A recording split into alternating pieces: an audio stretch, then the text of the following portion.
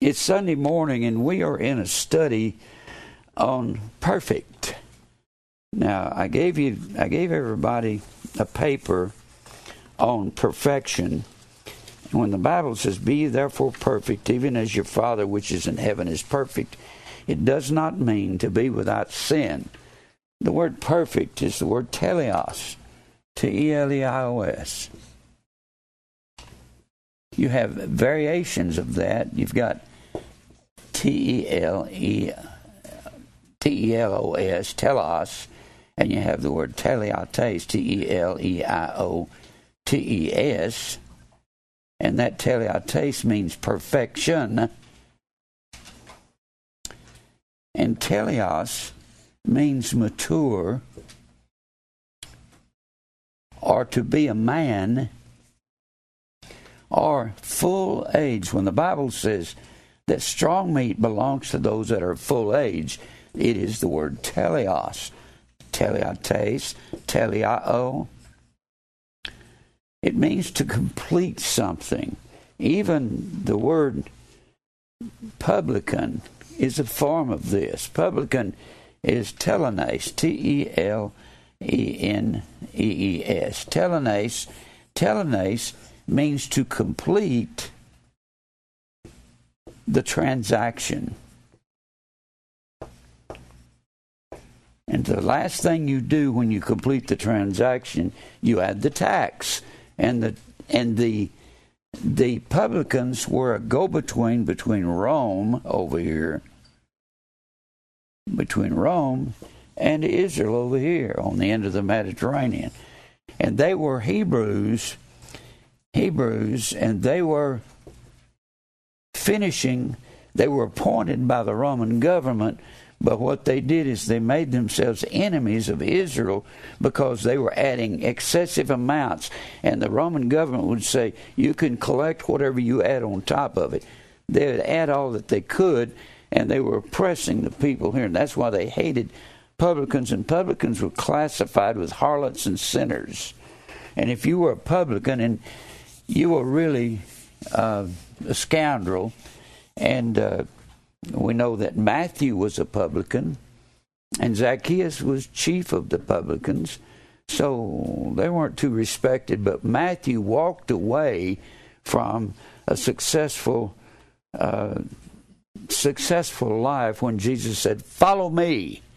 And when he said, "Follow me," he said the same thing to Philip and other apostles. He would say, "Akulatheo," A-K-O-L-O-U-T-H-E-O.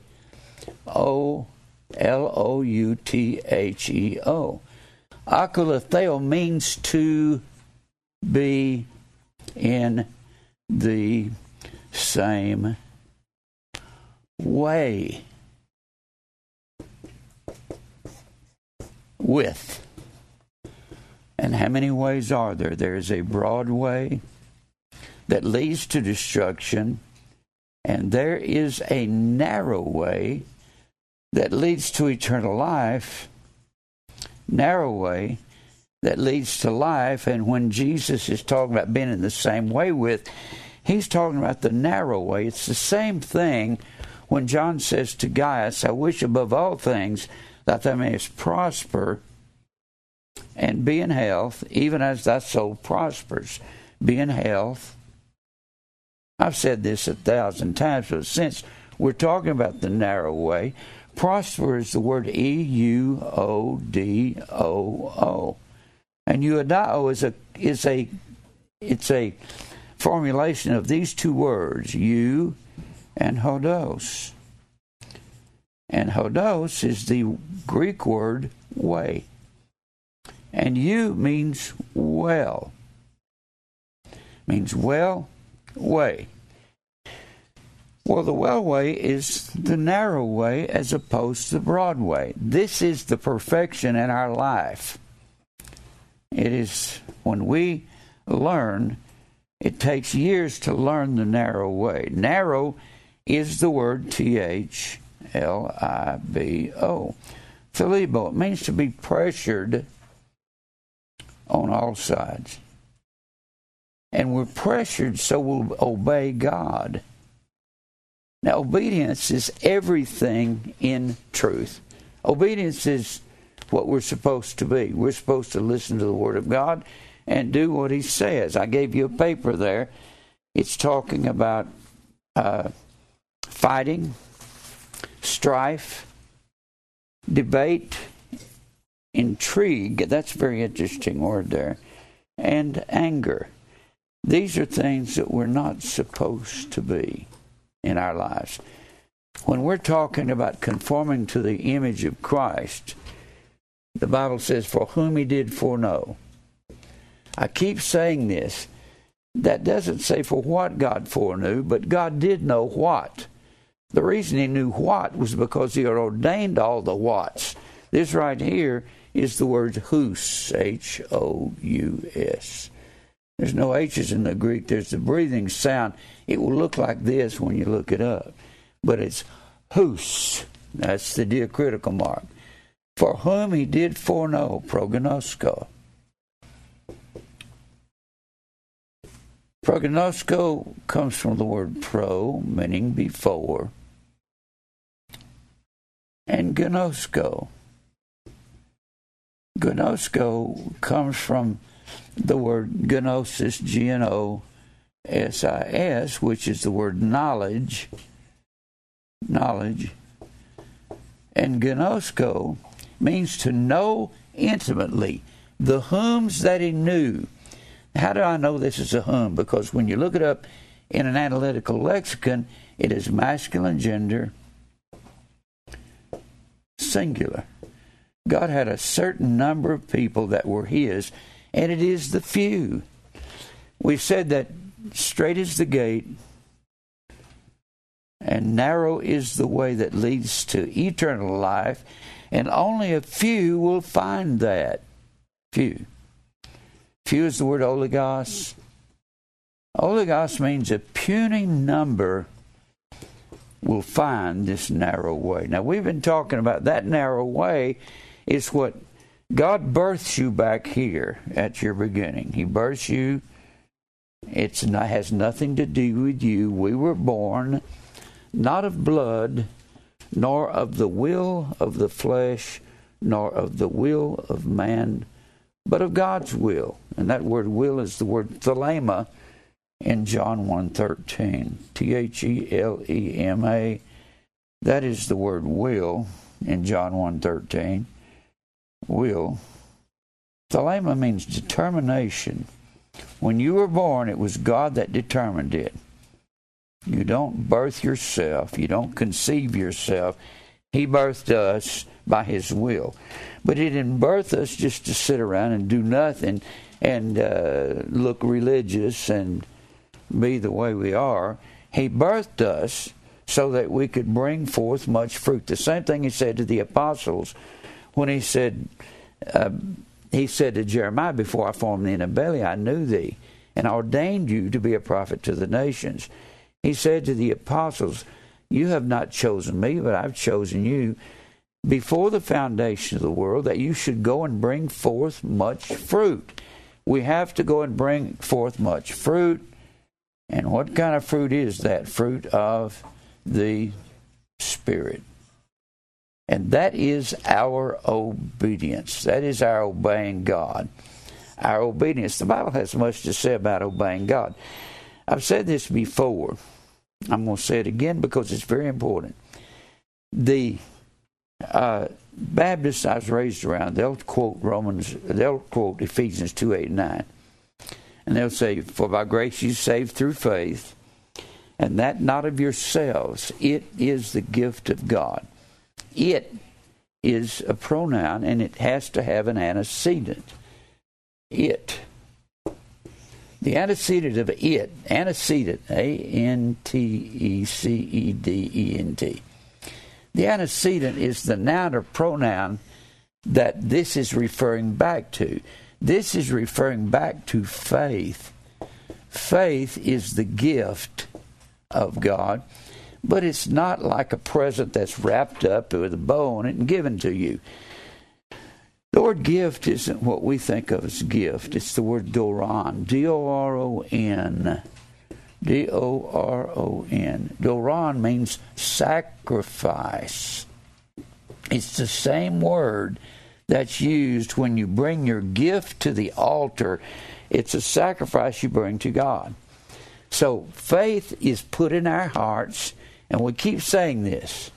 Faith, in the Greek language, you have a noun, and you have a verb form of the noun. Believe.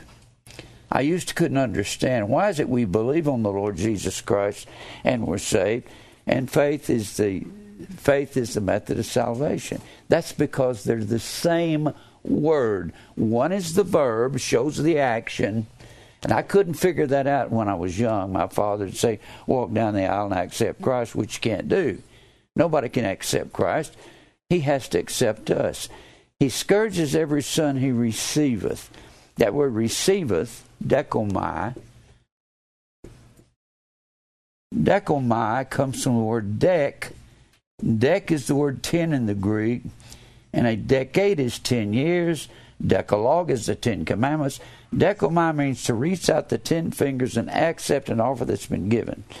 The Bible says that God scourges every son that he accepts. He has to accept us, that he receives. And he says the natural man does not receive spiritual things. That word receive is the word dekomai. Both times. The natural man, the suchikos man, P-S-U-C-H-I-K-O-S. P-S-U-C-H-I-K-O-S. You might say the physical man, because that's the same thing as our word physical. The man of the senses that sees, tastes, touch, smell, hear. That man does not receive anything spiritual. You can't receive or accept Christ when you're dead in sin. It's always puzzling to me. How can you, when you're dead, accept anything? It's like going into a funeral home, and you go in there, and your mother's been in there a couple of days for viewing, and you go in and you walk up to the casket and you say, Mom, I know you hadn't eaten 2 days. I brought you a hamburger. Would you accept this and eat this, Mom? And she's laying there dead. You can no more accept Christ when you're dead in sin than she could accept that hamburger. You can't accept and receive anything when you're dead. If he doesn't put faith in our hearts and perfect us, he doesn't save us by his will so we can sit down and do nothing. He's done all of this to perfect us so that we can grow up and be men. And I'm talking about women who will grow up and be mature. We will be mature. At 79, I'm a lot more mature than I was even when we started this ministry. I'm a different person than I was 10 years ago. I've learned that we cannot get angry with one another. We can't get this, what this paper's about right here. Look here, down here, this word, makomai. It's the second word on here. The word make means to battle. Make. That's the top word on there. And we're to avoid foolish questions, genealogies, contentions there in Titus 3:10, and strivings, makomai, make or makomai. They're basically the same word. We get our word macho from that. Macho. Let's be a man and fight one another. We're never to fight each other, not in our mind. Where the fight starts is in the mind. You know that, don't you? You do know that, don't you? And it starts with one's pride that he's being done wrong. We are never to be fighting each other in the church. Ever. Never. Well, I thought the Bible says to be angry.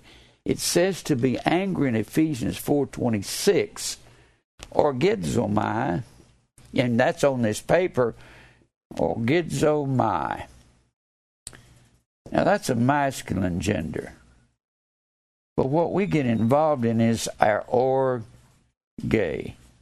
Orge is like so in the Greek, O, Ada. Anything that ends with an Ada or an Ada nu, anything that ends with that Ada is feminine gender. And the reason the Orge is feminine gender, because Babylon was the mother of all harlots. Revelation 17:5. Babylon is a she, mother. And she was founded over here in Genesis 11:4. Genesis 11:4, where they said, let us build us a city and a tower. And this is what everything that's evil was founded on. All harlotry. Babylon is the mother of harlots. Porneia, or porne. And that doesn't, we get the word pornography from that. Graphe means writing. It means idolatrous writing. And idolatry, this word means idolatry. Idolatry is the word Idolatreia. That's the word idolatry. It comes from the word ido, meaning to see or perceive, and latruo, meaning to serve. It means to serve what you put into your eyes and your ears. What would that be above everything? The first thing you see in the morning when you go to the mirror, it's you, self. That's the idol that we serve in America. I love the verse, covetousness is idolatry. Covetous, Pleonektes, means to want more any way you can get it, to be devious or whatever you have to do to get more. And that's what causes all of our orge. That's what causes us to makomai and get angry, because we want our way over little bitty things. Do you ever get angry over little things? Or would you like to lie? That's everybody, isn't it? I've had to get old to get over that. I mean, in the last 15 years, I've changed so much. I don't ever believe in fighting anybody over anything, and I'll never do it again by the grace of God. Never. You can accuse me what you want to. You're wasting your time. I am involved. I did a series on resting in the Sabbath. And the Bible says that Israel, when they were in the wilderness, could not enter into God's rest. The word rest is katapasis. And the reason men won't enter into resting is because of one thing. Unbelief. The word unbelief is the word A-P-I-S-T-I-S. Pistis is the word faith.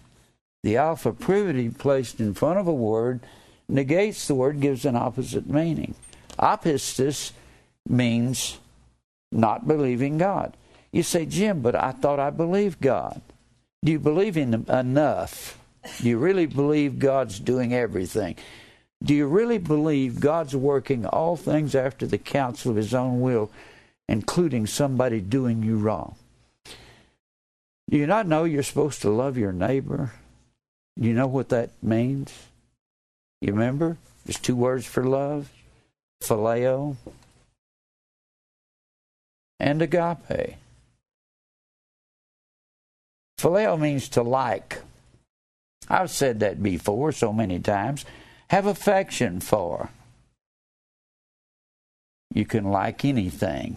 I like God. I like my dog. I like my house. I like my car. I like to go swimming. I like to fish. I like anything. You can even like booze and drugs. I like that. You can like anything. Agape is not liking something. Agape was a relationship. You have the verb and the noun form. Anytime it's a verb, it's agapeo, A-G-A-P-E-O. That's the verb. Agape was a relationship that kings had for their subjects. For the subjects. Fathers had for their families. They gave them laws and they willingly walked in them. If you love your neighbor, you will walk in the laws of God when you're around your neighbor. But what are the laws of God? Well, thou shalt not steal, thou shalt not kill, thou shalt not bear false witness. Well, is that all there is to the laws? No. You have to have the laws written on fleshy tables of your heart, and only God can write that. Everywhere you have an imperative mood. An imperative is a command. Now you say, Jim, does that include when the Pharisees use an imperative mood? No. I've got a list of the imperative moods up here. Probably laid it down over there. And there's about 1,800 imperative moods in the New Testament, a little over 1,800. When the Pharisees are using an imperative mood, it means nothing. But when Jesus uses imperative mood, it is a command from the living God. Is that a choice that you can do? No. When the Bible says the hearing ear and the seeing eye, the Lord hath made even both of them. Hearing. The word hear, this is interesting. The word hear in the Hebrew is the word shama.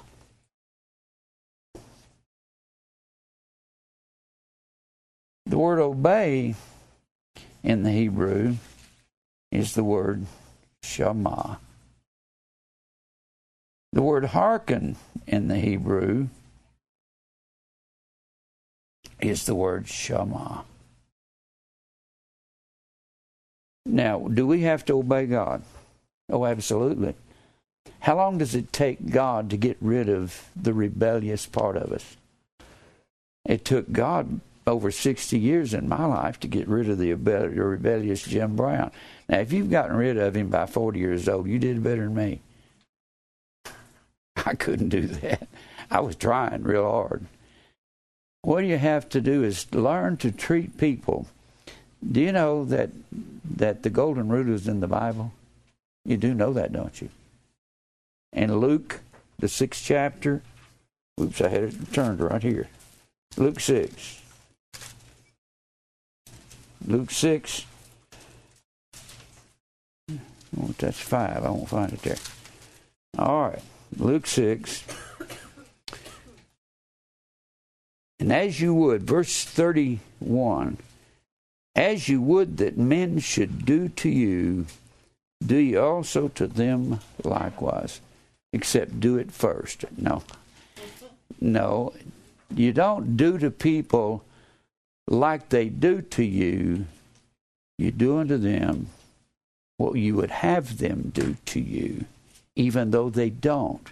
And if they're a little nasty and a little sarcastic, if you're a better Christian or more mature than they are, you're supposed to be patient and meek, kind and gentle. That's what we're supposed to be. Did y'all know that? I don't think some Christians know that. We lose it. Do we lose it sometimes? Yep. You ever lose it? Oh, well, stop that. It's tough, isn't it? It's hard to learn how to live. And the word in the Greek for here is the word A-K-O-U-O. This is the word here in the Greek. The word obey in the Greek is the word hoop, A-K-O-U-O. And anytime you see hoop or hoopo, that means under. That means sub or under. And this means to hear. Obey means to hear under or be subordinate. So that's obedience, isn't it? Subordinate. Now, are we supposed to ever be angry? One time. That's all. You're never to be angry at each other as believers. Well, they got a peculiar way about them, but so do you. We all got some peculiarities about ourselves, don't we? You're not supposed to give them a hard time just because you don't like something they're doing, how they chew their food, or every once in a while they'll sneeze or do something crazy that you think is just a waste of your time. Well, get rid of your anger. We're not to be having that in our lives. Look over here. Look, there's one time you're supposed to be angry. Look over here in Ephesians 4. Ephesians 4. One time. Boy, if we can get over... You know, this all goes back to that Orge.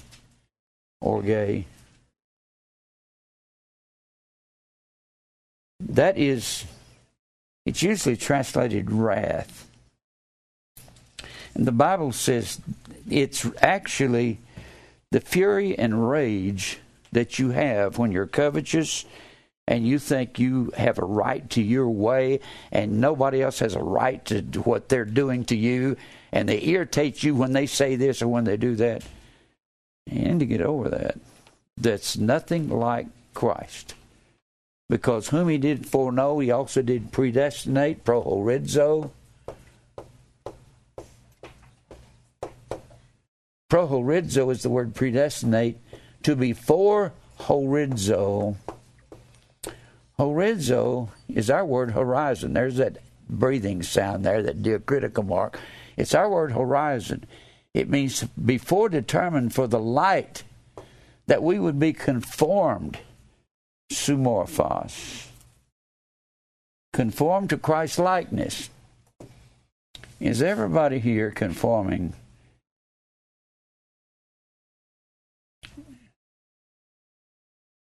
Sumorphos, I'll get it right in a minute.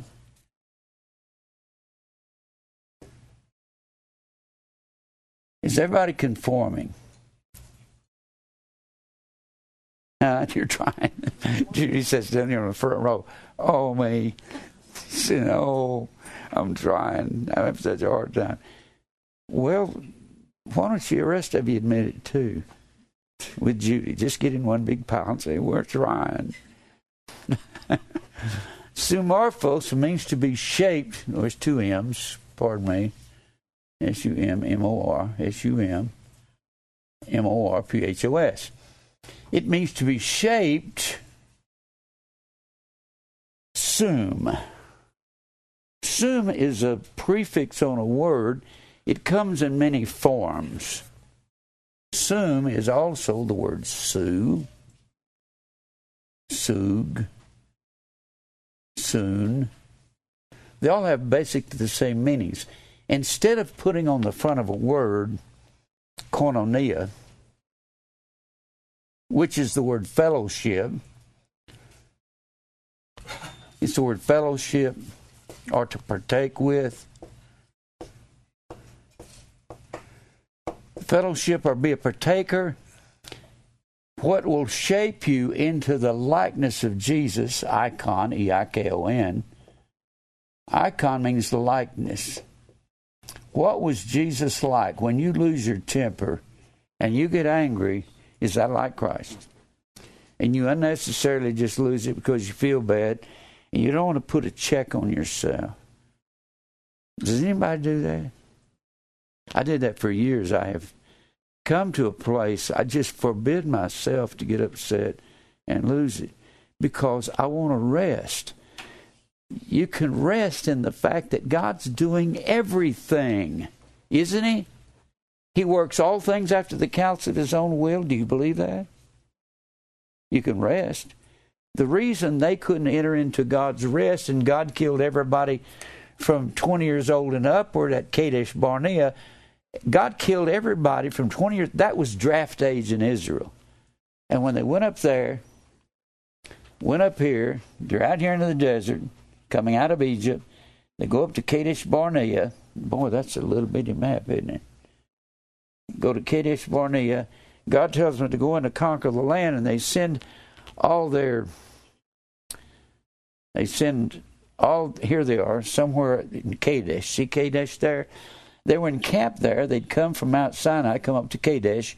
God told the men to go in and spy the land out, and so they had all of these soldiers going in there, And they went in, they come back out and said, those guys are too big, they're giants. We can't fight them, we can't conquer them. God says, I put you in that land for 40 days. What I'm going to do is take 40 years in the wilderness, a day for a year for a day. I'm going to kill everybody that wouldn't go. And that was everybody from 20 years old and upward. So by the time they get to the promised land, everybody is usually 68, 69. That's the oldest people in Israel. Because everybody at 20 years old and upward, everybody except Caleb and Joshua. Because they're the two that said, we'll go in and take that mountain of the Anakims. That's belief. And when you believe God, you don't worry about the response. You just do what God says. If we would learn to do that, our problem is our orge. We want to get people back, don't we? Well, you can't do that. So we're predestined to be shaped. Morphe comes from morphos comes from M-O-R-P-H-E. Morphe. That reminds me of the 10th grade in Beaumont, Texas in 1953. Why? Well, because Mr. Silverberg, I didn't know he was a Jew, had to grow older to find out Bergs were all Jews, you know. And he was my biology teacher, and he taught me about metamorphosis. Believe it or not, metamorphosis is basically the same word. It was 1953. Meta is a synonym for sum. The only difference between the two, this one means with, and this sum means to be blended with, be locked in together. And the only way you will be shaped into the likeness of Jesus, locked in fellowship with God's people, you will not ever get there. Fellowship with unfruitful works of darkness. You wonder, why is my life a waste? And why am I not getting anywhere? And why am I not doing better? It takes years. It takes years of listening and being in the right fellowship. The best thing Judy can do is keep coming and play the piano. And then finally, one day she'll say, I give up.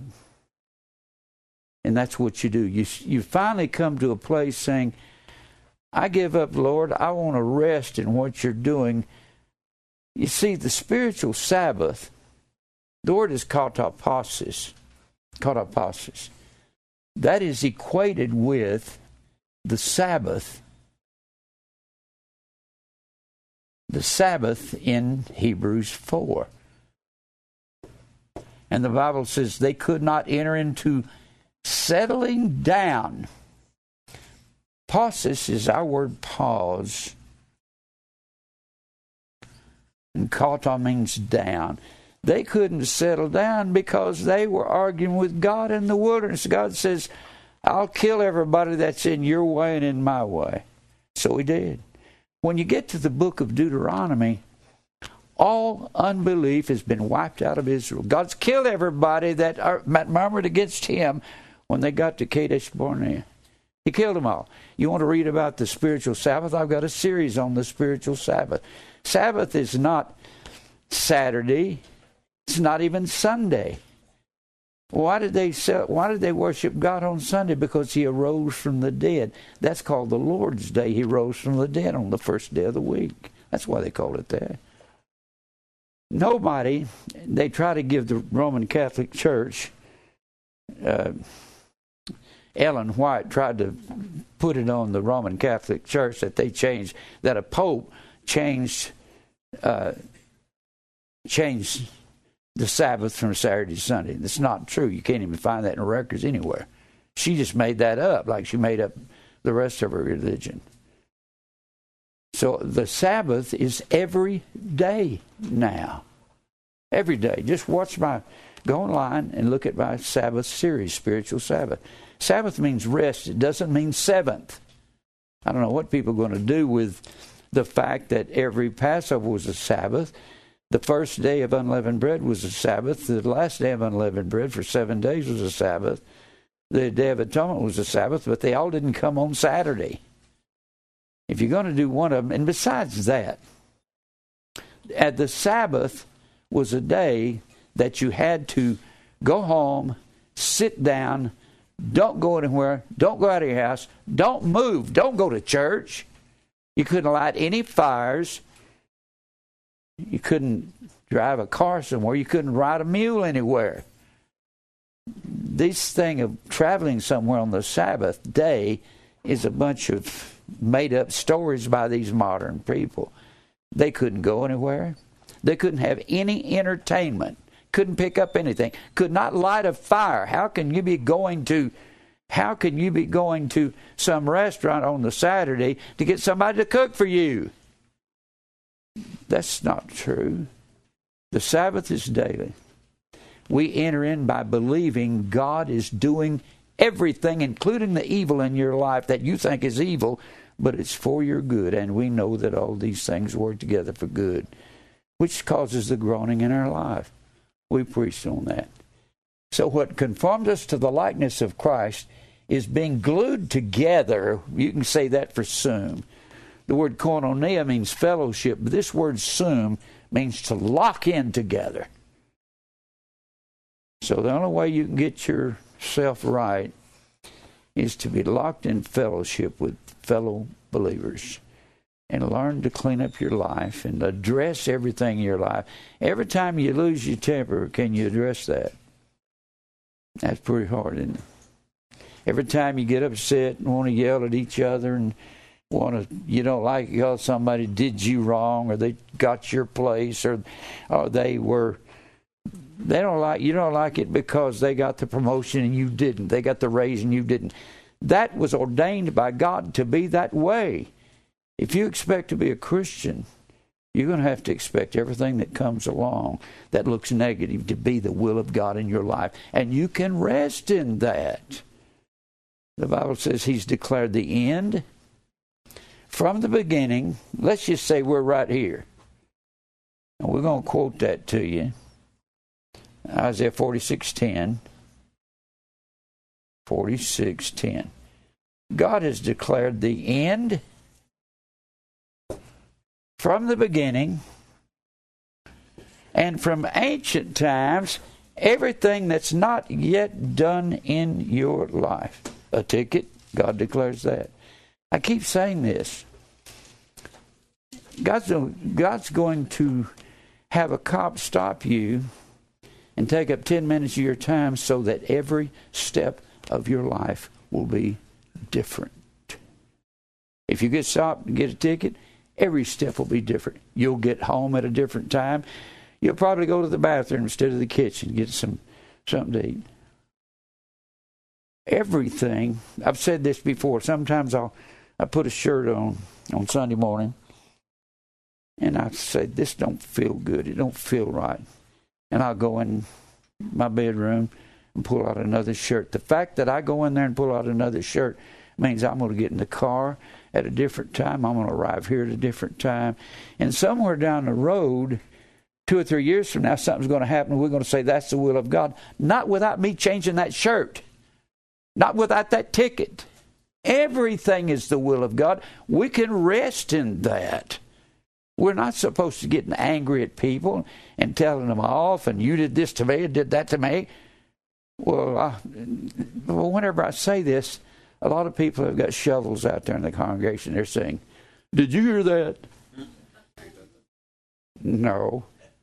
I'm not talking to that guy behind you. I'm talking to Fred. I'm talking to Dwayne. I'm talking to Connie. I'm talking to Teresa. And Teresa don't look like she's heard anything, but I'm talking to you. I'm talking to Jesse. I need to get me a shirt. Say something on it. Say, if you're reading this, I'm talking to you.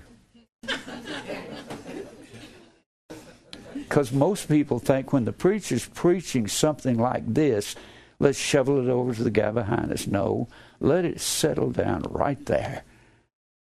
Because it applies to all of us, doesn't it? Now, we have to conform to Christ's likeness, but we'll only do it in fellowship. Paul said that I may know him and the power of his resurrection and the fellowship of his suffering. What does that mean? The koinonia of his suffering.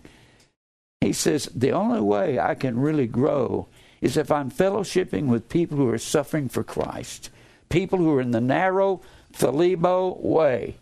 Philebo is the same basic word as thlipsis, which is the common word, tribulation. You've got to be in the tribulation way. If you go off somewhere to comfort yourself with some friends that, well, I just need some worldly friends to get a break. I had a guy coming here one time. He said, can we take a break on Friday night? I said, no. Can we take a break from the truth and go out and just have fun? I said, no, you can't do that.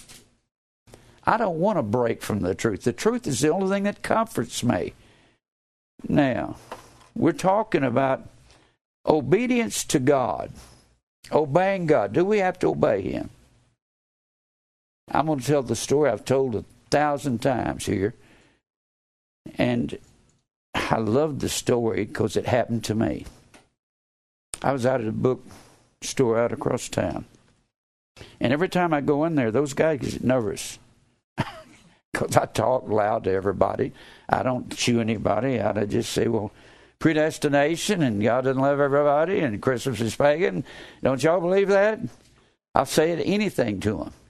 And they sell a lot of reform books. And the guy that owns the store, I was talking to him one day, and he said, Jim, every time you come in here, you sound like you're talking legalism. You sound like you're talking works for salvation. I said, let me ask you a question. I said, do your children have to obey you in order to be in your family? And he cocked his head like trick question. I said, this is not a trick question. Just answer me. Do your children have to obey you in order to be in your family? He said, well, no. I said, that's a real good answer. Thank you. I said, do your children have to obey you? And he went, well, yes. I said, why? I said, that's another good answer. Why do they have to obey you? He said, well, I'm their father. I said, oh, that's a great answer. You mean we have a heavenly Father and we don't have to obey him when he says, don't have any fellowship with unfruitful works of darkness, to crucify the flesh, to take our cross and die daily? We don't have to obey that because those are all imperative commands. He said, well, I never heard it like that before. I said, you're hearing it today like that. And I never hear preachers talk about being obedient to God. Crucifying the flesh. I never hear preachers talk about you have to be hated by the world. Yet Jesus said, if the world hated me, it'll hate you. Does the world hate you for bringing up predestination? Does it hate you for saying, well, I found out some things about Christmas. I found out it's Christ's Mass. It's Roman Catholicism, that it was against the law to celebrate it 300 years ago in America. Do you stir up people against you? I have people every day that I was down here at the Mennonite market down here in City Square yesterday. And there's a boy, 20 years old, one of the Mennonites with his hat on, real friendly, cordial guy. And he said, and I got to talking to him. And he said, somehow we got into what we believed.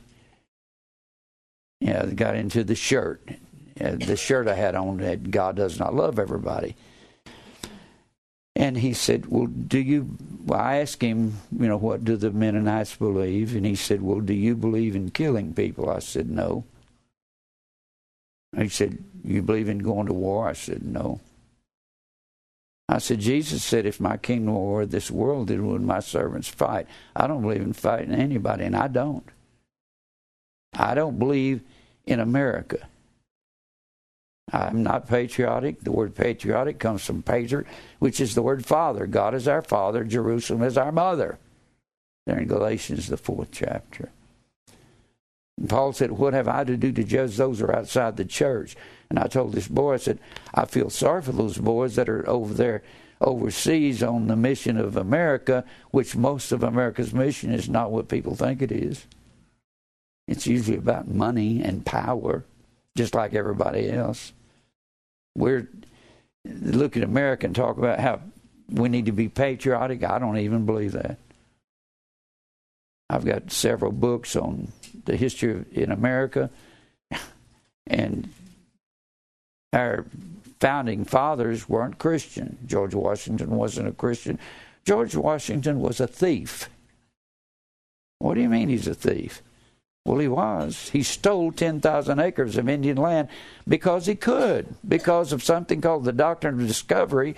When Columbus was given this edict from Ferdinand and Isabella, at that time, the Pope was the Spanish Pope, Alexander VI. It was one of the Borgias, a bunch of murderers.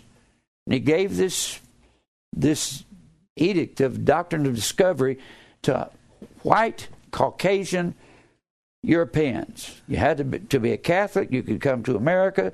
And if these Native Americans, which were the American Indian at the time, if they wouldn't submit to your being there, then you could kill them. They didn't have souls. That's what they said. America was founded on racism. Did you know that?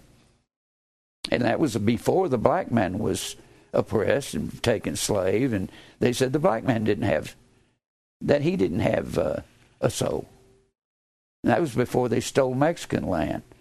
On this move westward, and they tried to give this Doctrine of Discovery a respectable name, and they, when James Monroe was president, he said, we are going to go manifest destiny. That's the same thing as land grabbing. We took the land for what we want to do. What do we do, Jim? We live for the Lord is what we do. Can we reconcile all the lies that our forefathers told? No. Even Francis Scott Key, who wrote the Star Spangled Banner, he said America should lose this War of 1812. He said this is a wickedness, because the only reason that the British attacked us because we were attacking ships that were supplying them with supplies. It's just a bunch of foolishness. Most of the things you've heard about America are not true. And I've told you a bunch of these things. If you want some really good information, get Richard Schenkman, historian, graduate of Harvard, brilliant man, wrote several books. I love Paul Revere, whether he wrote or not. He gives you in that book a whole bunch of things that didn't happen in early America that we were told did. Just, we have been living in a lie. If you go out in public and you tell people that Christmas is pagan, tell them the truth about America. I've told this before, but I went into Texas A&M as a freshman in the fall of 1957, went into a history class, and the professor said, I am not allowed to tell you the truth about American history in 1957. Just give me the answers, I give you back on a test. I about fell out of my chair. Is Dan here? In the back. Dan, that's his blonde-headed little boy. Dan's got a degree in history. He told me one day, he said, I've heard a lot of these things that you say about American history. Hadn't heard all of them. But you can learn this if you want to. We've been lied to about everything. We're lied to by the preachers telling you to accept Christ, which you can't do. My natural man does not accept spiritual things. Telling you to pray a sinner's prayer, which you can't do. When you're dead in sin, everybody wants to go to Romans 10:13. Whosoever shall call upon the name of the Lord shall be saved. That's true, but read the next verse. How then shall they call on him in whom they've not believed? You have to believe in God. If you believe Christ, that's a verb, then you will do what he says, won't you? You won't do it all of a sudden. It's like that sign over there, that plaque up there on the wall. Self will have to decrease and faith will increase in your life. And that will be the growing faith. And you will learn, if you belong to God, to quit fighting. You'll learn that. Fighting is our main problem. Look here on your paper here. 2 Timothy 2:24. Read that with me. 2 Timothy. Well, I didn't do the thing in Ephesians. I'll get back to that. 2 Timothy 2:24.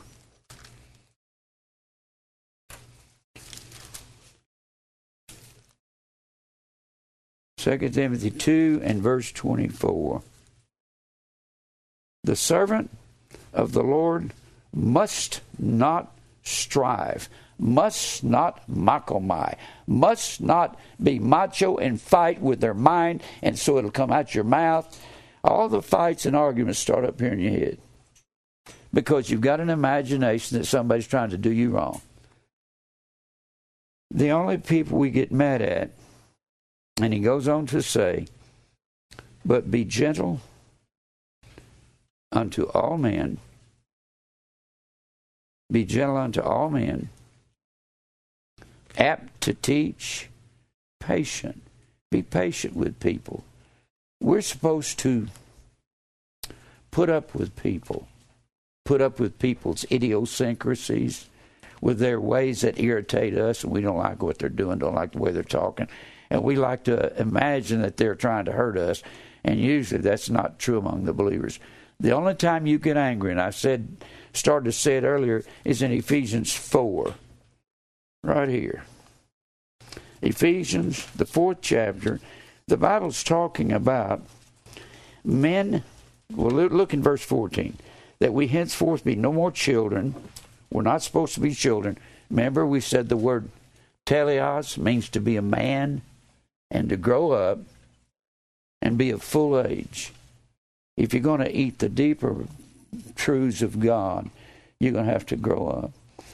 Grown people don't go around picking at each other, trying to fight each other, trying to argue. Not if you're mature, you don't. If you're really going to grow up, the fighting has to stop. The arguing has to stop. The orge definitely has to stop. That's being angry, and you're going to, I'll get them back. That's the orge. Now he says here, verse 14, that we henceforth be no more children, tossed to and fro, and carry about with every wind of doctrine, by the sleight of men. Now, when men are preaching the wind of doctrine, it's by sleight, kubia. Kubia, we get our word cube from that, or cube, and the people, the writers say, this has to do, in definition, with switching dice and being tricky. That's what men are doing with their messages today. And this brings the church to a place, and with cunning craftiness, panourgia, P-A-N-O-U-R-G-I-A. P-A-N-O-U-R-G-I-A. Panourgia means to talk by trickery, to be adroit, to trick men with your wind of doctrine, like Kenneth Copeland, like Fred Price, like Billy Graham. Billy Graham preached accept Christ and sinner's prayer for salvation, and he never preached about being unpopular, did he?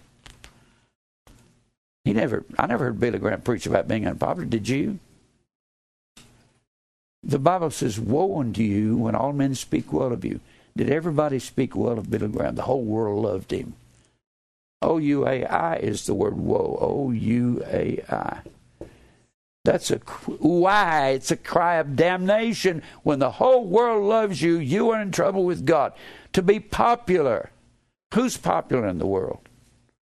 The big presidents, the heads of companies, stars of all kinds. Music stars, singing stars, movie stars. Being on top of the world, you're popular. I remember the Carpenters did a song, Top of the World. And they said that Richard Carpenter wrote that when they got on top of the world. But boy, they came crashing down when she died, didn't they? You think you're on top of the world. The people on top of the world are going to hell. Do you not know that? We're not supposed to be on top of the world. There's a favorite verse of mine concerning big, famous, important people. Look over there. I'll come back to this. I won't turn away from it.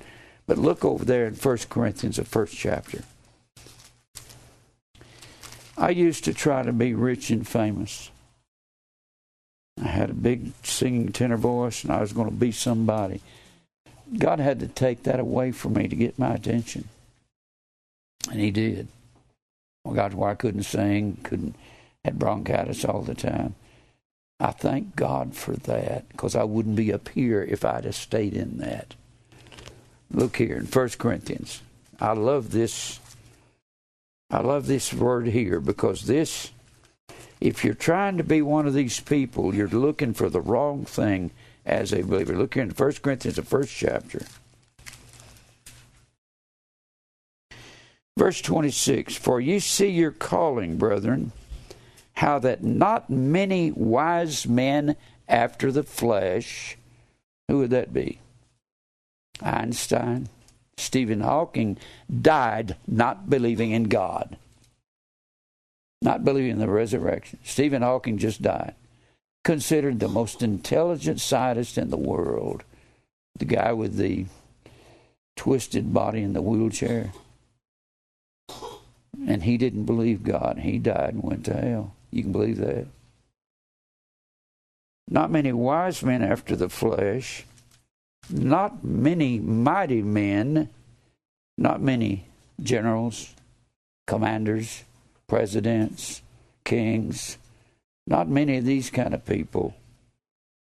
Not many noble are called of God. That word called, kaleo. K-A-L-E-O. What it's saying is not many of these people are in the church. E-K-K-L-E-S-I-A is the word church. Church. It means called, kaleo, out. We're called out of this world to live righteously and godly. I've never believed in that more than I believe in it now. I used to hear somebody talk the way I'm talking now. When I was 30, 35, I'd think, they're fanatics, they're crazy. Nobody can live that way. If you live long enough, you're going to find out you have to live that way. If you don't live that way, God's going to deal with you if you're His, and it will hurt bad. He scourges every one of His children. Scourge was a bloody whipping. It was with that mastics. I couldn't figure out, how can the scourge... The Jews had a scourge. Jews had a scourge. And they just beat you with a cane pole. That's not what this word is. That the Lord scourges every son He receives. That word scourge is the word mastigao. M-A-S-T-I-G-O-O. Mastigao. The noun form, mastics. The mastics was a short whip with pieces of glass and bone tied into the thongs of this. And God says, I will beat my children with a bloody beating in order to cause you to partake of my holiness, and that will be a lifetime. And then He goes on to say here, not many noble are called. Not many eugenes, E-U-G-E-N-E-S. We get the word Eugene from that, a man's name. It means well genes. Not many blue bloods are called by God. Most of the famous people on TV, the talking heads, running for office, presidents and all this, they're going to hell. Did you know that? Because this says so right here. People have a hard time believing God. What do you mean not many people? I got a t-shirt that says, most people are going to hell when they die. A lady looked at it one day in the doctor's office and said, most people are going to hell when they die. I said, you act like I said that. I didn't say that. Jesus said that. He said, straight is the gate, narrow is the way that leads to life, and only few are going to find it. That's if God puts it in the heart. And then He says, not many noble are called, but God hath chosen the foolish, the moros, the foolish things of the world. Moros, we get our word moron from that. It means an empty-headed simpleton. And we have to look like morons from the world's viewpoint. And the only thing that's going to make us look like morons is telling the truth to the world. I know that's hard. Does anybody have a hard time doing that? I know you do. Let me tell you how you get over it. Spend years digging into the truth, and before you know it, I got 10,000 Greek words. I don't know how many Greek words I got in my head. I got so many of them, I'll just give them these Greek words and watch them freeze up, go. Just get big-eyed and I know what to do.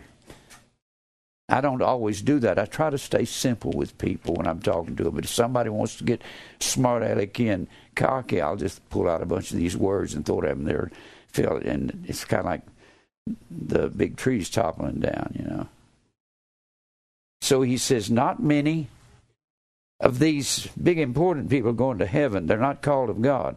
But God hath chosen the foolish, the morons, things of the world to confound the wise of this world. And God hath chosen the weak things of the world to confound the things which are mighty. And God hath chosen base things.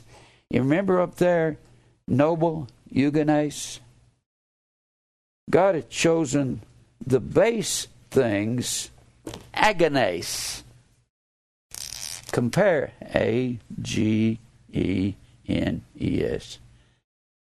Eugenes is the word noble, means good genes, blue bloods, and this word here means no. The alpha privative negates the word and gives an opposite meaning. It means no good bloodlines, just nobodies. I feel like I'm a nobody. I'm not important. I've never been to school for any of this. Never gone to seminary. I've spent more time studying than most preachers that's got doctor's degrees. People say, you can't learn all that by yourself. Yes, I can. With the help of the Holy Spirit. Anybody can do it if you want to buckle down and do it. Then he says, and base things of the world and things which are despised by the world, that's us, hath God chosen, yea, and the things which are not, we don't matter, to bring to naught the things that are, that no flesh will glory in God's sight. You know what our problem is?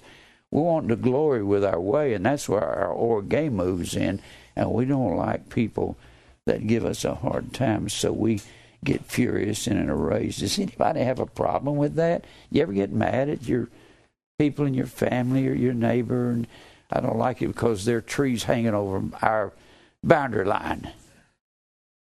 Well, get over that. Somebody wants to... Mary's mother used to... she lived in a house in Jolton, and she'd go out and move the stake down by the creek. It was right nearly in the creek, move it over about 3 or 4 feet, and the other lady next door, she'd come over and move it over. You can put a stake over to my yard if you'll mow it. Go ahead and put it over there. I don't care. It's just, those are stupid things that Christians will do. Do you argue over nothing? Nothing? It doesn't matter. I hear people say things and I don't even comment. It may be wrong. Sometimes I'll wait till I get in the pulpit and I'll bring it out, and I won't point at them. Then I'll have some people come up and say, I didn't know that. I thought it was so-and-so. I said, well, we learn, don't we? Now, so no flesh is going to glory in God's sight. Look back over here at Ephesians. There's only one time you can get angry. These winds of doctrine that are preached by these preachers, you're not supposed to be angry with each other ever as believers. Yeah, but you don't know what they do that irritates me. And they're always telling me to do something that I want to do. Cooperate with people as much as you can, and have peace with people as much as is possible, Paul told Timothy. Get along with them as much as you can. Bend. You know how to bend? Well, bend. Well, I just don't like to bend when somebody else's. I like my way. Well, you got a lot of Orge in you that God's got to beat you up about. I have found that wanting your way is a waste of time. If you can cooperate with somebody in their way, sometimes things don't even matter that we fight about, does it? And here's what these winds of doctrine do. But speaking the truth in love, that doesn't mean speak the truth in niceness and like people and be sure and like them and give them their way and let them have their way. That's not what that means. Speaking the truth in agape, while you are speaking truth, be walking in the commandments of God, because that's agape in that verse. And if all you can do is know the truth in your mind and not live it, you're conceited. That's what 1 Corinthians 8:1 says. I love that verse. I had a guy used to come here years ago, and he asked me one day, what does that mean, 1 Corinthians 8:1? Knowledge puffeth up, but charity edifieth. Like that. Knowledge. Just have the knowledge. I've had people say, you're puffed up, Jim Brown. Well, if I am, I'm really sorry. Okay. Knowledge puffeth up. Phusio. Phusio. Phusio means to be conceited. Means to be swelled up in yourself. But charity, agape, is what edifies the body of Christ. When you are involved in charity, which is agape, remember, that's walking in the commandments of God. Let me put it this way. Knowledge does nothing but give you the big head. That's conceited. Big head. But agape, that's charity, edifieth. Agape is walking the commandments of God. What do you have to do to walk in God's commandments? Well, first of all, you got to have knowledge. And you can't have the knowledge of it unless you study it, and you have to do it. See, just having knowledge without doing, all you got's the big head. Having knowledge and doing it is what edifies the church. I've said this before. I used to look at the word edify when I was a young preacher. I need to get to some more important words. I love the word edify. I can preach all day long on edify. If you know what it means, you'll see it. Edify. O-I-K-O-D-O-M-E-O. Oikodomea is the word edify. It's also the word build. And the word O-I-K-O-D-O-M-E, oikodome, is the word building. The Bible says we are God's building. And we have to build the house of God. Whose house are we? So you have to be walking the commandments of God. You can't just know it. You got to be doing it. He that doeth truth cometh to the light. He that doeth righteousness is right. Well, in fact, that's what the word righteous means. D-K-I-O-Sune. D-I-K-A-I-O-S-U-N-E. That's the word righteousness. He that doeth, it is a form of the stem there, D-I-K-E, which is the word right. You want to know what righteousness means? Do right. Do you know what right is? People ask me, Jim, should I be doing this? I say, you probably wouldn't ask me if it was okay. Well, do I need to quit? Can I drink a little wine? Well, you can. You're capable of it. My brother-in-law asked me one time, he said, Jimmy, I really liked beer before I became a believer. He said, well, I like to drink it. Could I drink it? I said, well, can you drink it without my sister and my nieces ever smelling it on you? And will it never make you drunk? Can you drink it in a closet and never be affected by it? And nobody will ever look at you and say, Jay drinks. I can drink. Well, you will never affect anybody else. You see, we're supposed to abstain from appearances of evil, aren't we? We need to check ourselves, our lives, the way we live, our attitudes. I wish I could read through all of these things here in this Makomai. I got to read something to you over here in, I got a bunch of words to read to you. Oh, me. Eris. There's two words in here. One is the word Eris, E-R-I-S, that's on page 3. Eris. E-R-I-S. And Erethia, E-R-E-T-H-E-I-A. These words usually, they're usually translated wrangling, contention, strife, even variance. That's one of the works of the devil there in Galatians, the 5th chapter. Variance is the same word, eris.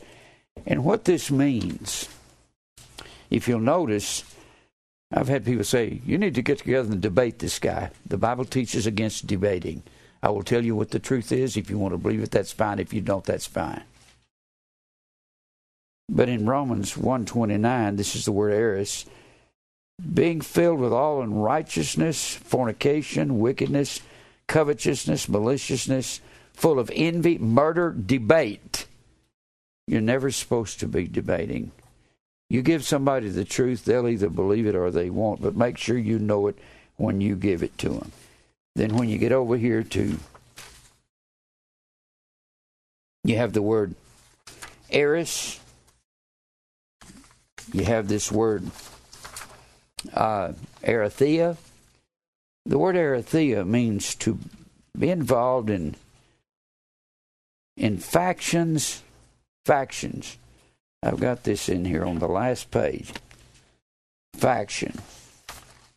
This word erethizo and eris means a faction. When you look at the word faction, a faction is carrying on an illicit love affair, plot or scheme secretly or underhanded. We have a lot of this. From time to time, we'll have this in the church. Plotting to incite intrigue or curiosity, secret or underhanded, plotting, trick, to perplex, a faction working in a common cause against other groups or the main body. That's when people get over here and they'll start gossiping, Jim Brown this and Jim Brown that. And I don't like so-and-so in the church. And they do this and they breathe wrong. And I don't like the way they chew their food. Well, you got a problem. What we have to do is get over our factions, over our being in the church and not liking what everybody does. You're not ever going to like what everybody does. We have to be obedient to God. Obedience is not going to church and walking down an aisle. That's not it. Everything that Jesus said, blessed are the poor in spirit. Do you need to be poor in spirit? Yeah. What is that? Poor. P-T-O-C-H-O-S. Tokas means to be emptied out of self. For theirs is the kingdom of God. Kingdom of God was a term for Israel, and that's the church now. We have to be poor in spirit. Blessed are the meek. Blessed are the meek. Are you meek? The opposite of meek would be the orge. Meek Praus, P-R-A-U-S.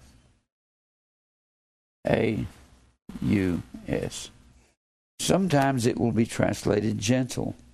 Meek means tame. When you're gossiping and ripping people apart, and you're not supposed to be doing that, you're not tame. Or when you're young, brand new in the faith, and you say, I'm going to do this and I'm going to do that, you're usually not. God's got to tame you down till He brings you to a place to say, I'm going to do what you want me to do, Lord. Help me. I told the story many times when I was in the hospital in my mid-40s. I was trying to get rich in real estate. I was really good at it. People could tell you. God says, you're not going to do that. He put me in the hospital and I thought I was dying. Over and over again for several years. And God had to bring me to a place. Maybe you hadn't been here yet. He brought me to a place in the hospital. Had IVs in both arms. And I said, Lord, if I don't stop this, you're going to kill me. If I don't quit trying to be somebody, quit trying to get rich. If I don't stop trying to be special in the world. Have you ever noticed all the special people die? I had several people die this past week. Famous singers, famous actors and actresses. Everybody that was famous in the 60s when I was in my 20s, most of them are dead. Johnny Cash is dead. Marty Robbins is dead. The list goes on and on and on. What we're supposed to be doing is we're living for now. What can we do right now for Jesus? How can I stand? First of all, you got to get a hold of this noggin of yours up here and say, stop thinking those things that you're thinking. Quit imagining things. Quit imagining being somebody. And while I was in the hospital, I said, Lord, I'm going to start telling all the people all the truth all the time. I'd been a young evangelist traveling all over America before that. Nobody could even see what I'd gone through. But I wanted to be a famous preacher with lots of money so I could really glorify God. That's funny, isn't it? You can't glorify God with a lot of money because you're not going to want to glorify Him. You want to glorify yourself. And I said, Lord, I'm going to tell everybody the truth all the time.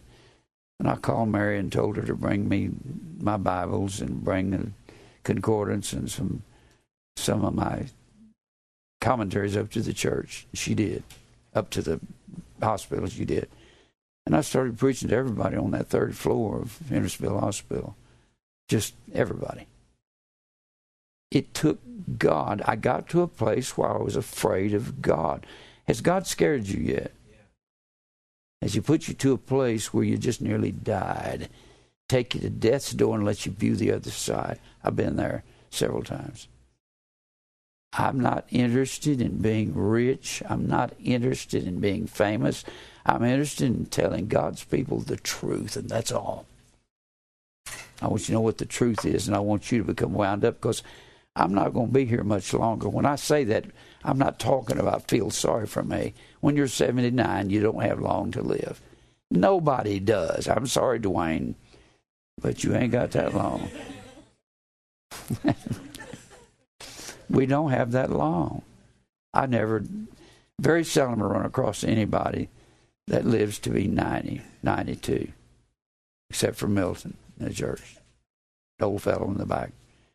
Nobody. I just don't know anybody that old. That means I'll probably be dead in 10 years. When I say that, am I saying that pitiful? No, I look forward to going. This body is wore out. I'm tired of it. I want to go be with the Lord and get out of this place. Don't want to leave you here alone. Don't want to leave Mary, my wife, my grandkids. Don't want to leave them here without instruction. How much time do I have, Mike? 15. I need to give you some things about obedience to God. I gave this to you 2 weeks ago. I gave you this morning about not striving and fighting. We're not supposed to be doing that. I don't care what your excuse is. If you feel bad, tell you what you do, and you feel like losing it with somebody, wait till tomorrow. Count to 10,000. Don't count to 10. Like the old saying goes, count to 10,000. When tomorrow gets here, you won't want to say the things that you're going to say today. We need to learn to live godly and holy and righteous. I wish I could go through all this and tell you all these things. This is the way we live. We're not supposed to be involved in our orge. God hath not appointed us to wrath. I said it before. That's 1 Thessalonians 5 and 9. God has not appointed us. The word appointed is the word tithemi. Tithemi.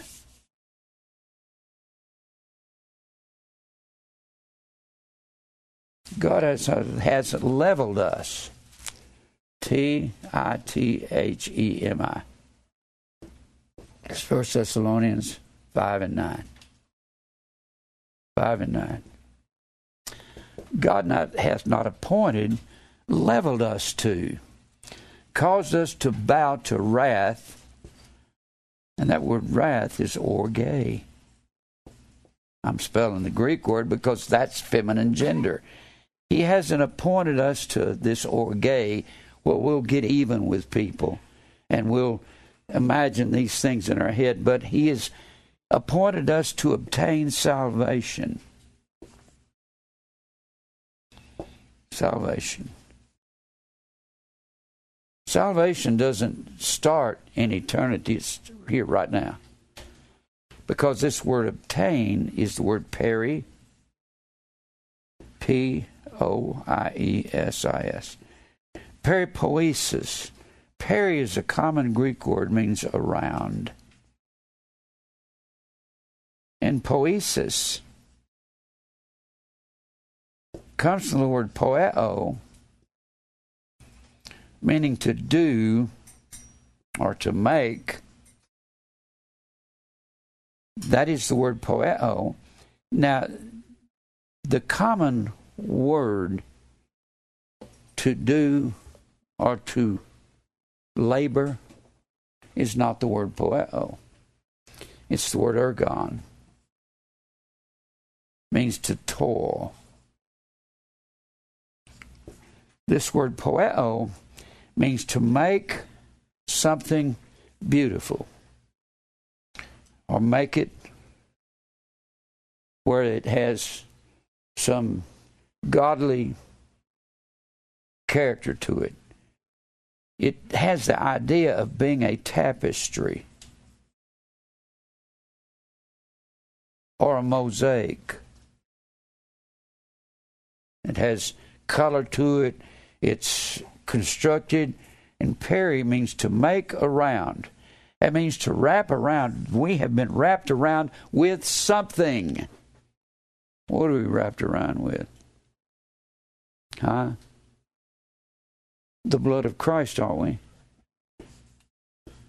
When the Bible says there's one Lord, one faith, and one baptism, baptize comes from baptizo,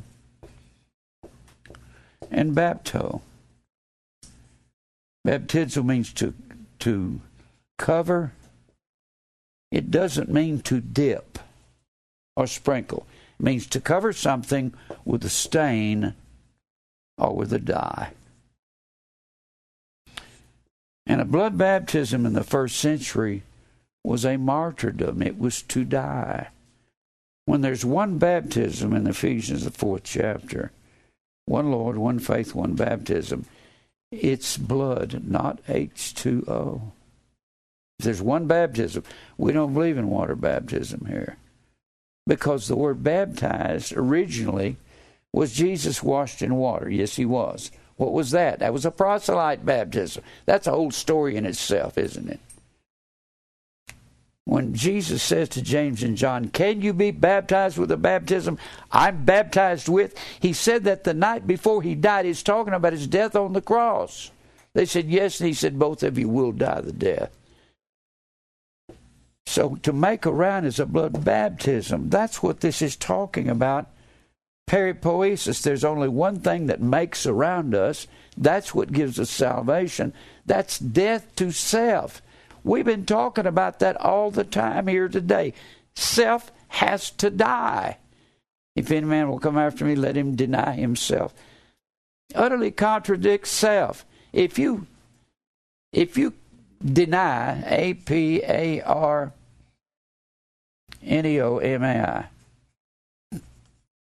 if you utterly, apo, arneomai, contradict, arneomai means to contradict,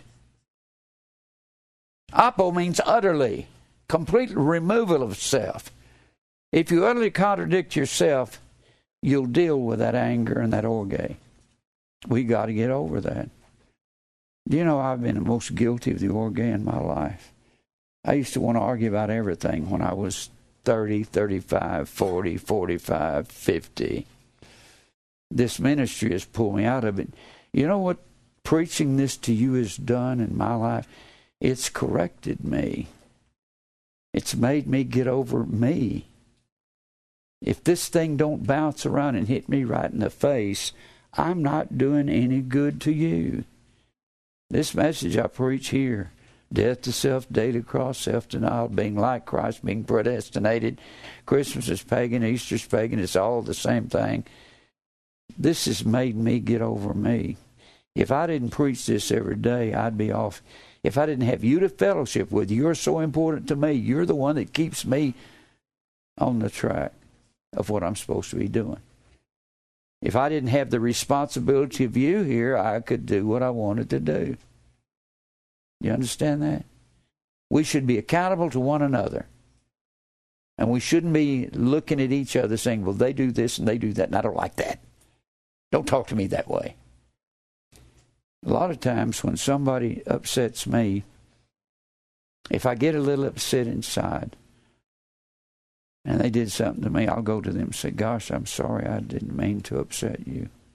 I've done that to some of y'all here. And then you might say, well, gosh, I don't know what's wrong with me. A soft answer turneth away wrath. Grievous words stirreth up anger. So, he says, God has appointed us to wrath, but he's appointed us to death to self, to a blood baptism. That's what he's appointed us to. To die to our own wishes and desires. Put everybody else first, and not you. That's what the Bible says, doesn't it? Look not every man on his own things, but every man also on the things of others. Let this mind be in you, which is also in Christ Jesus. If we're predestined to be like Jesus, we're supposed to think of others and not us first. And that includes whenever you get a little off kilter about what somebody said or did to you, it includes that. Put them first. Does it hurt to go apologize? Maybe you did something that you couldn't see. Maybe you presented yourself a different way than you should have. We're supposed to be, this thing of predestination, without the last part of that verse, it means nothing. To be conformed to his likeness. We're predestined, predetermined for the light. The ones that belong to him. So we can get over ourselves. But you know, most people are so much into themselves, they don't know they are. Until somebody tells them. And that's the thing I got about this platform. I can tell you whatever I believe needs to be said. I'm about out of time. Take this paper home, read it. The Bible says that we have to be obedient unto God. Just reminds me some of Jeremiah's words, Jeremiah 7:22. This is on the obedient thing. For I spake unto your fathers, I spake not unto your fathers, nor commanded them in the day that I brought them out of the land of Egypt, concerning burnt offerings of sacrifices. But this thing commanded them, saying, Obey my voice, and I will be your God. That applies to us. We have to obey His voice. That's everything. That's all those imperative moods. Strive, agonize. Agonizomai, entering in the straight gate. Enter ye in. That is a imperative. Enter ye in at the straight, the stenos gate. It means to be pressured on all sides. God's not asking if you would enter. He has commanded you to eiserchomai, to enter in the straight stenos gate, where you're pressured on all sides, because straight is the gate and narrow is the way that leads to life. It's a tribulation way. We have to go through tribulation. Some guy wrote me a goofy email saying, "Oh, you bunch of Calvinists going in your tribulation," and making fun, because that's what we're required, aren't we? Am I wrong on that? Or is God wrong? It's hard. Have you learned to check yourself? I've learned to check myself, say, Lord, am I living the way I should? I didn't start checking myself till I passed 60. Lord, am I really witnessing to these people right? Should I say this? Should I be hard? Should I be gentle? I'll go into the store. I'll say, Lord, have I said everything I could say? Could I approach them different? Lord, let me not just offend just because they don't know the truth. Because some people don't know because they've never heard it before. And it sounds strange to them. That Amish boy yesterday, he looked at my shirt and he said, I don't understand that. He said, God doesn't love everybody. I stood there and explained it to him. I don't know if he understood it. I said, if I bring you a bunch of my tracts, would you read them? He said, yeah. So I'm going to take him a package with all of our tracts over there. I wrote all those tracts over a 7-year period. It's got a lot of Greek in it. I'm going to take them to him next Saturday. We have to live right, live godly. When I say godly, I'm talking about Eusebia. If I say righteousness, I'm talking about dikaiosune. If I'm saying holy, I mean hagios. If I say hallowed, I'm talking about hagiadzo, a form of holy. If we'll go back to the original language, we're going to find out we're messed up with the English Bible. We have to go. Well, half of the translators are Roman Catholic, and half of them were Protestants. What kind of compromise you think they made in the translating room? A whole bunch of them. The King James Bible is not the inspired Word of God. The Textus Receptus is the inspired Word of God. And we got that. You want to get a Textus Receptus, you can order one. That's the Greek text. It'll have the English on the top line and the Greek right under it. This is one I've had for 35 years probably. It'll have the Greek right here on the top line. I don't even trust this English. I have to go into it and study it and see if they're right. And I found out the translators were wrong in a whole bunch of things. When the Bible says at the end, the last verse of the 6th chapter of Revelation, the Bible say that it says the great day of His wrath is come. It doesn't say that. It says the, hey, feminine gender, great, megale, feminine gender, day, hema, feminine gender, wrath, orge, feminine gender, of wrath is come, and then it says, who shall be able to stand? I'm sorry, that's not God's wrath is come. That's the wrath of man. This orge is going, and I was going to check on the internet and see if I could find out how many people have been shot by shooters this past year. They're shooting people every day. That's the orge of man. Well, if I can't have my success, I'll just kill everybody that I can while I'm leaving out of here. That's the orge of man. They're mad because they've been a failure. And this is going to get worse and worse. Evil men and seducers are going to wax worse and worse the closer we get to the end. This is not going to stop. You can't fix this by saying, let's get gun control. You think gun control is the problem? No, it's man control. It's his mind. That's what's wrong. You think, there's an old saying, if you outlaw guns, only outlaws will have guns. And that's true. They know where to get them. Yeah, they've got drugs outlawed. Do they get those? You get plenty of drugs. Oh yeah. We need to get over our orge, our rage, our anger, just snapping at each other just because. You don't need to talk to me that way. Just disagreeing about everything. Let's go to the Lord in prayer. Lord, thank you for your word and for truth. Lord, I pray you'll fight our battles. We don't have any business fighting them. And we can't. We never do win. Fight our battles. Lead us to your elect. Lord, if the non-elect get angry at us, Lord, give us an attitude. Just walk away saying this is the will of God.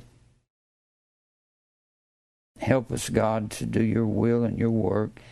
Help us to repent and get a hold of our own selves, our own minds. We'll praise you for everything. We'll thank you for everything you're doing, including the evil. We praise you for it all in Christ's name, amen. All right.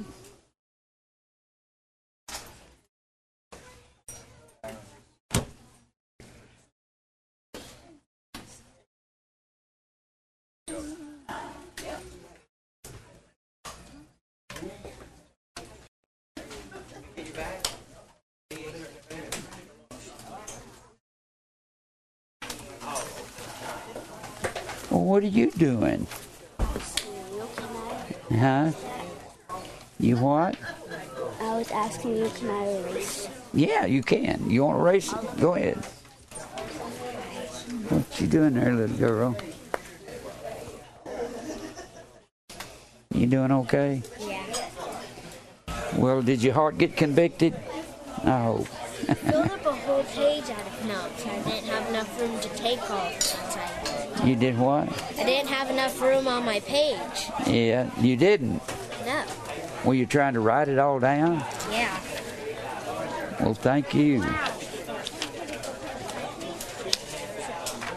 Do y'all want some gum? Please. Is that what you're waiting for? All right, hold on.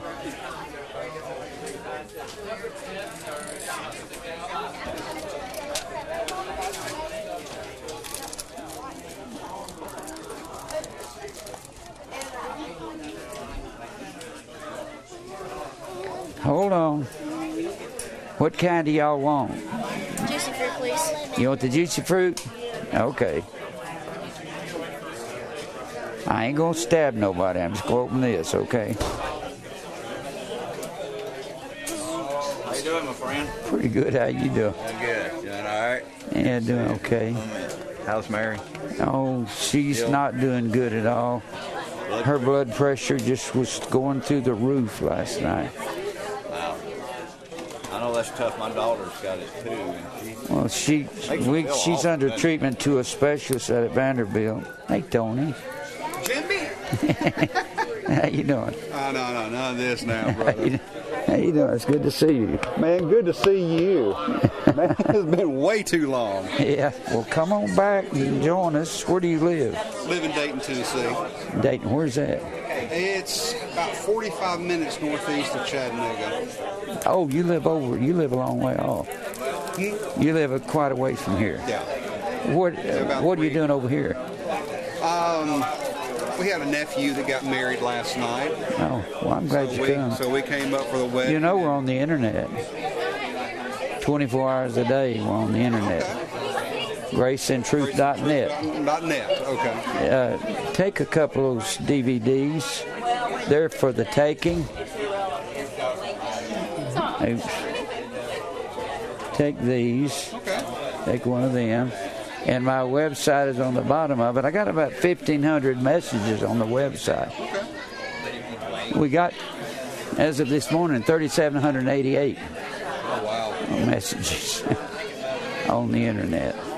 We're trying to put them all on the internet. Come here and get this. We found a really good Reformed church Really? about 20 minutes from us. They, And do they? finding people who preach the truth of sovereign grace, I mean, it's That's hard to do. kind of hard to find, but Yeah. fortunately we found one. It is hard to find. It's hard to. I teach a lot of things that upset even them. I teach that baptism is not water, it's blood. And I go into what the water was about. It's about the halakha. It's a long story. Jesus wasn't baptized in water because the Bible commands it. He didn't tell us to go into all the world and teach and preach baptizing. Is that for me? Oh, it must be mine. I'll go into that, and it's a long, long story. But Well, if there's a way, I'll try to. If there's a way of being able to reference that in any of your messages on. I reference it. I reference it so in depth. If I'm teaching on baptism, it takes me about 20 weeks, and I go into everything. That there was a proselyte process.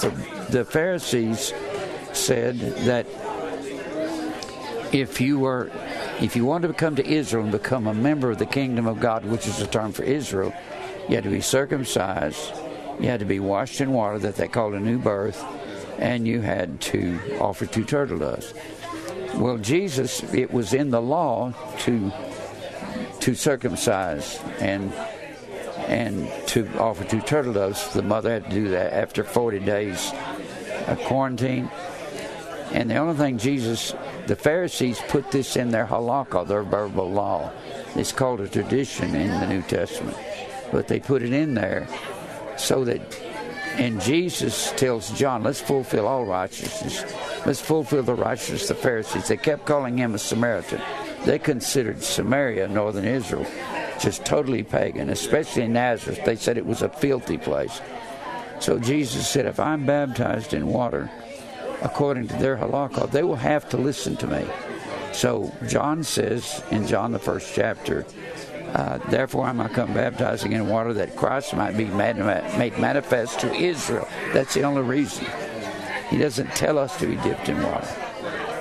Baptized, Mr. Girdlestone tells us, he says that the translators didn't know what to do with the word baptized. Because in the Greek, baptizo is an infinitive. It's a noun, but it's verbal in character. They didn't know what to do with it, so they anglicized the word, took it over to the English, and they turned it into a verb in English. It was a noun in the Greek. It was a verbal noun in character. It comes from bapto, meaning to cover, and with a stain or dye. And the stain or dye has to come from an outer source. That's blood.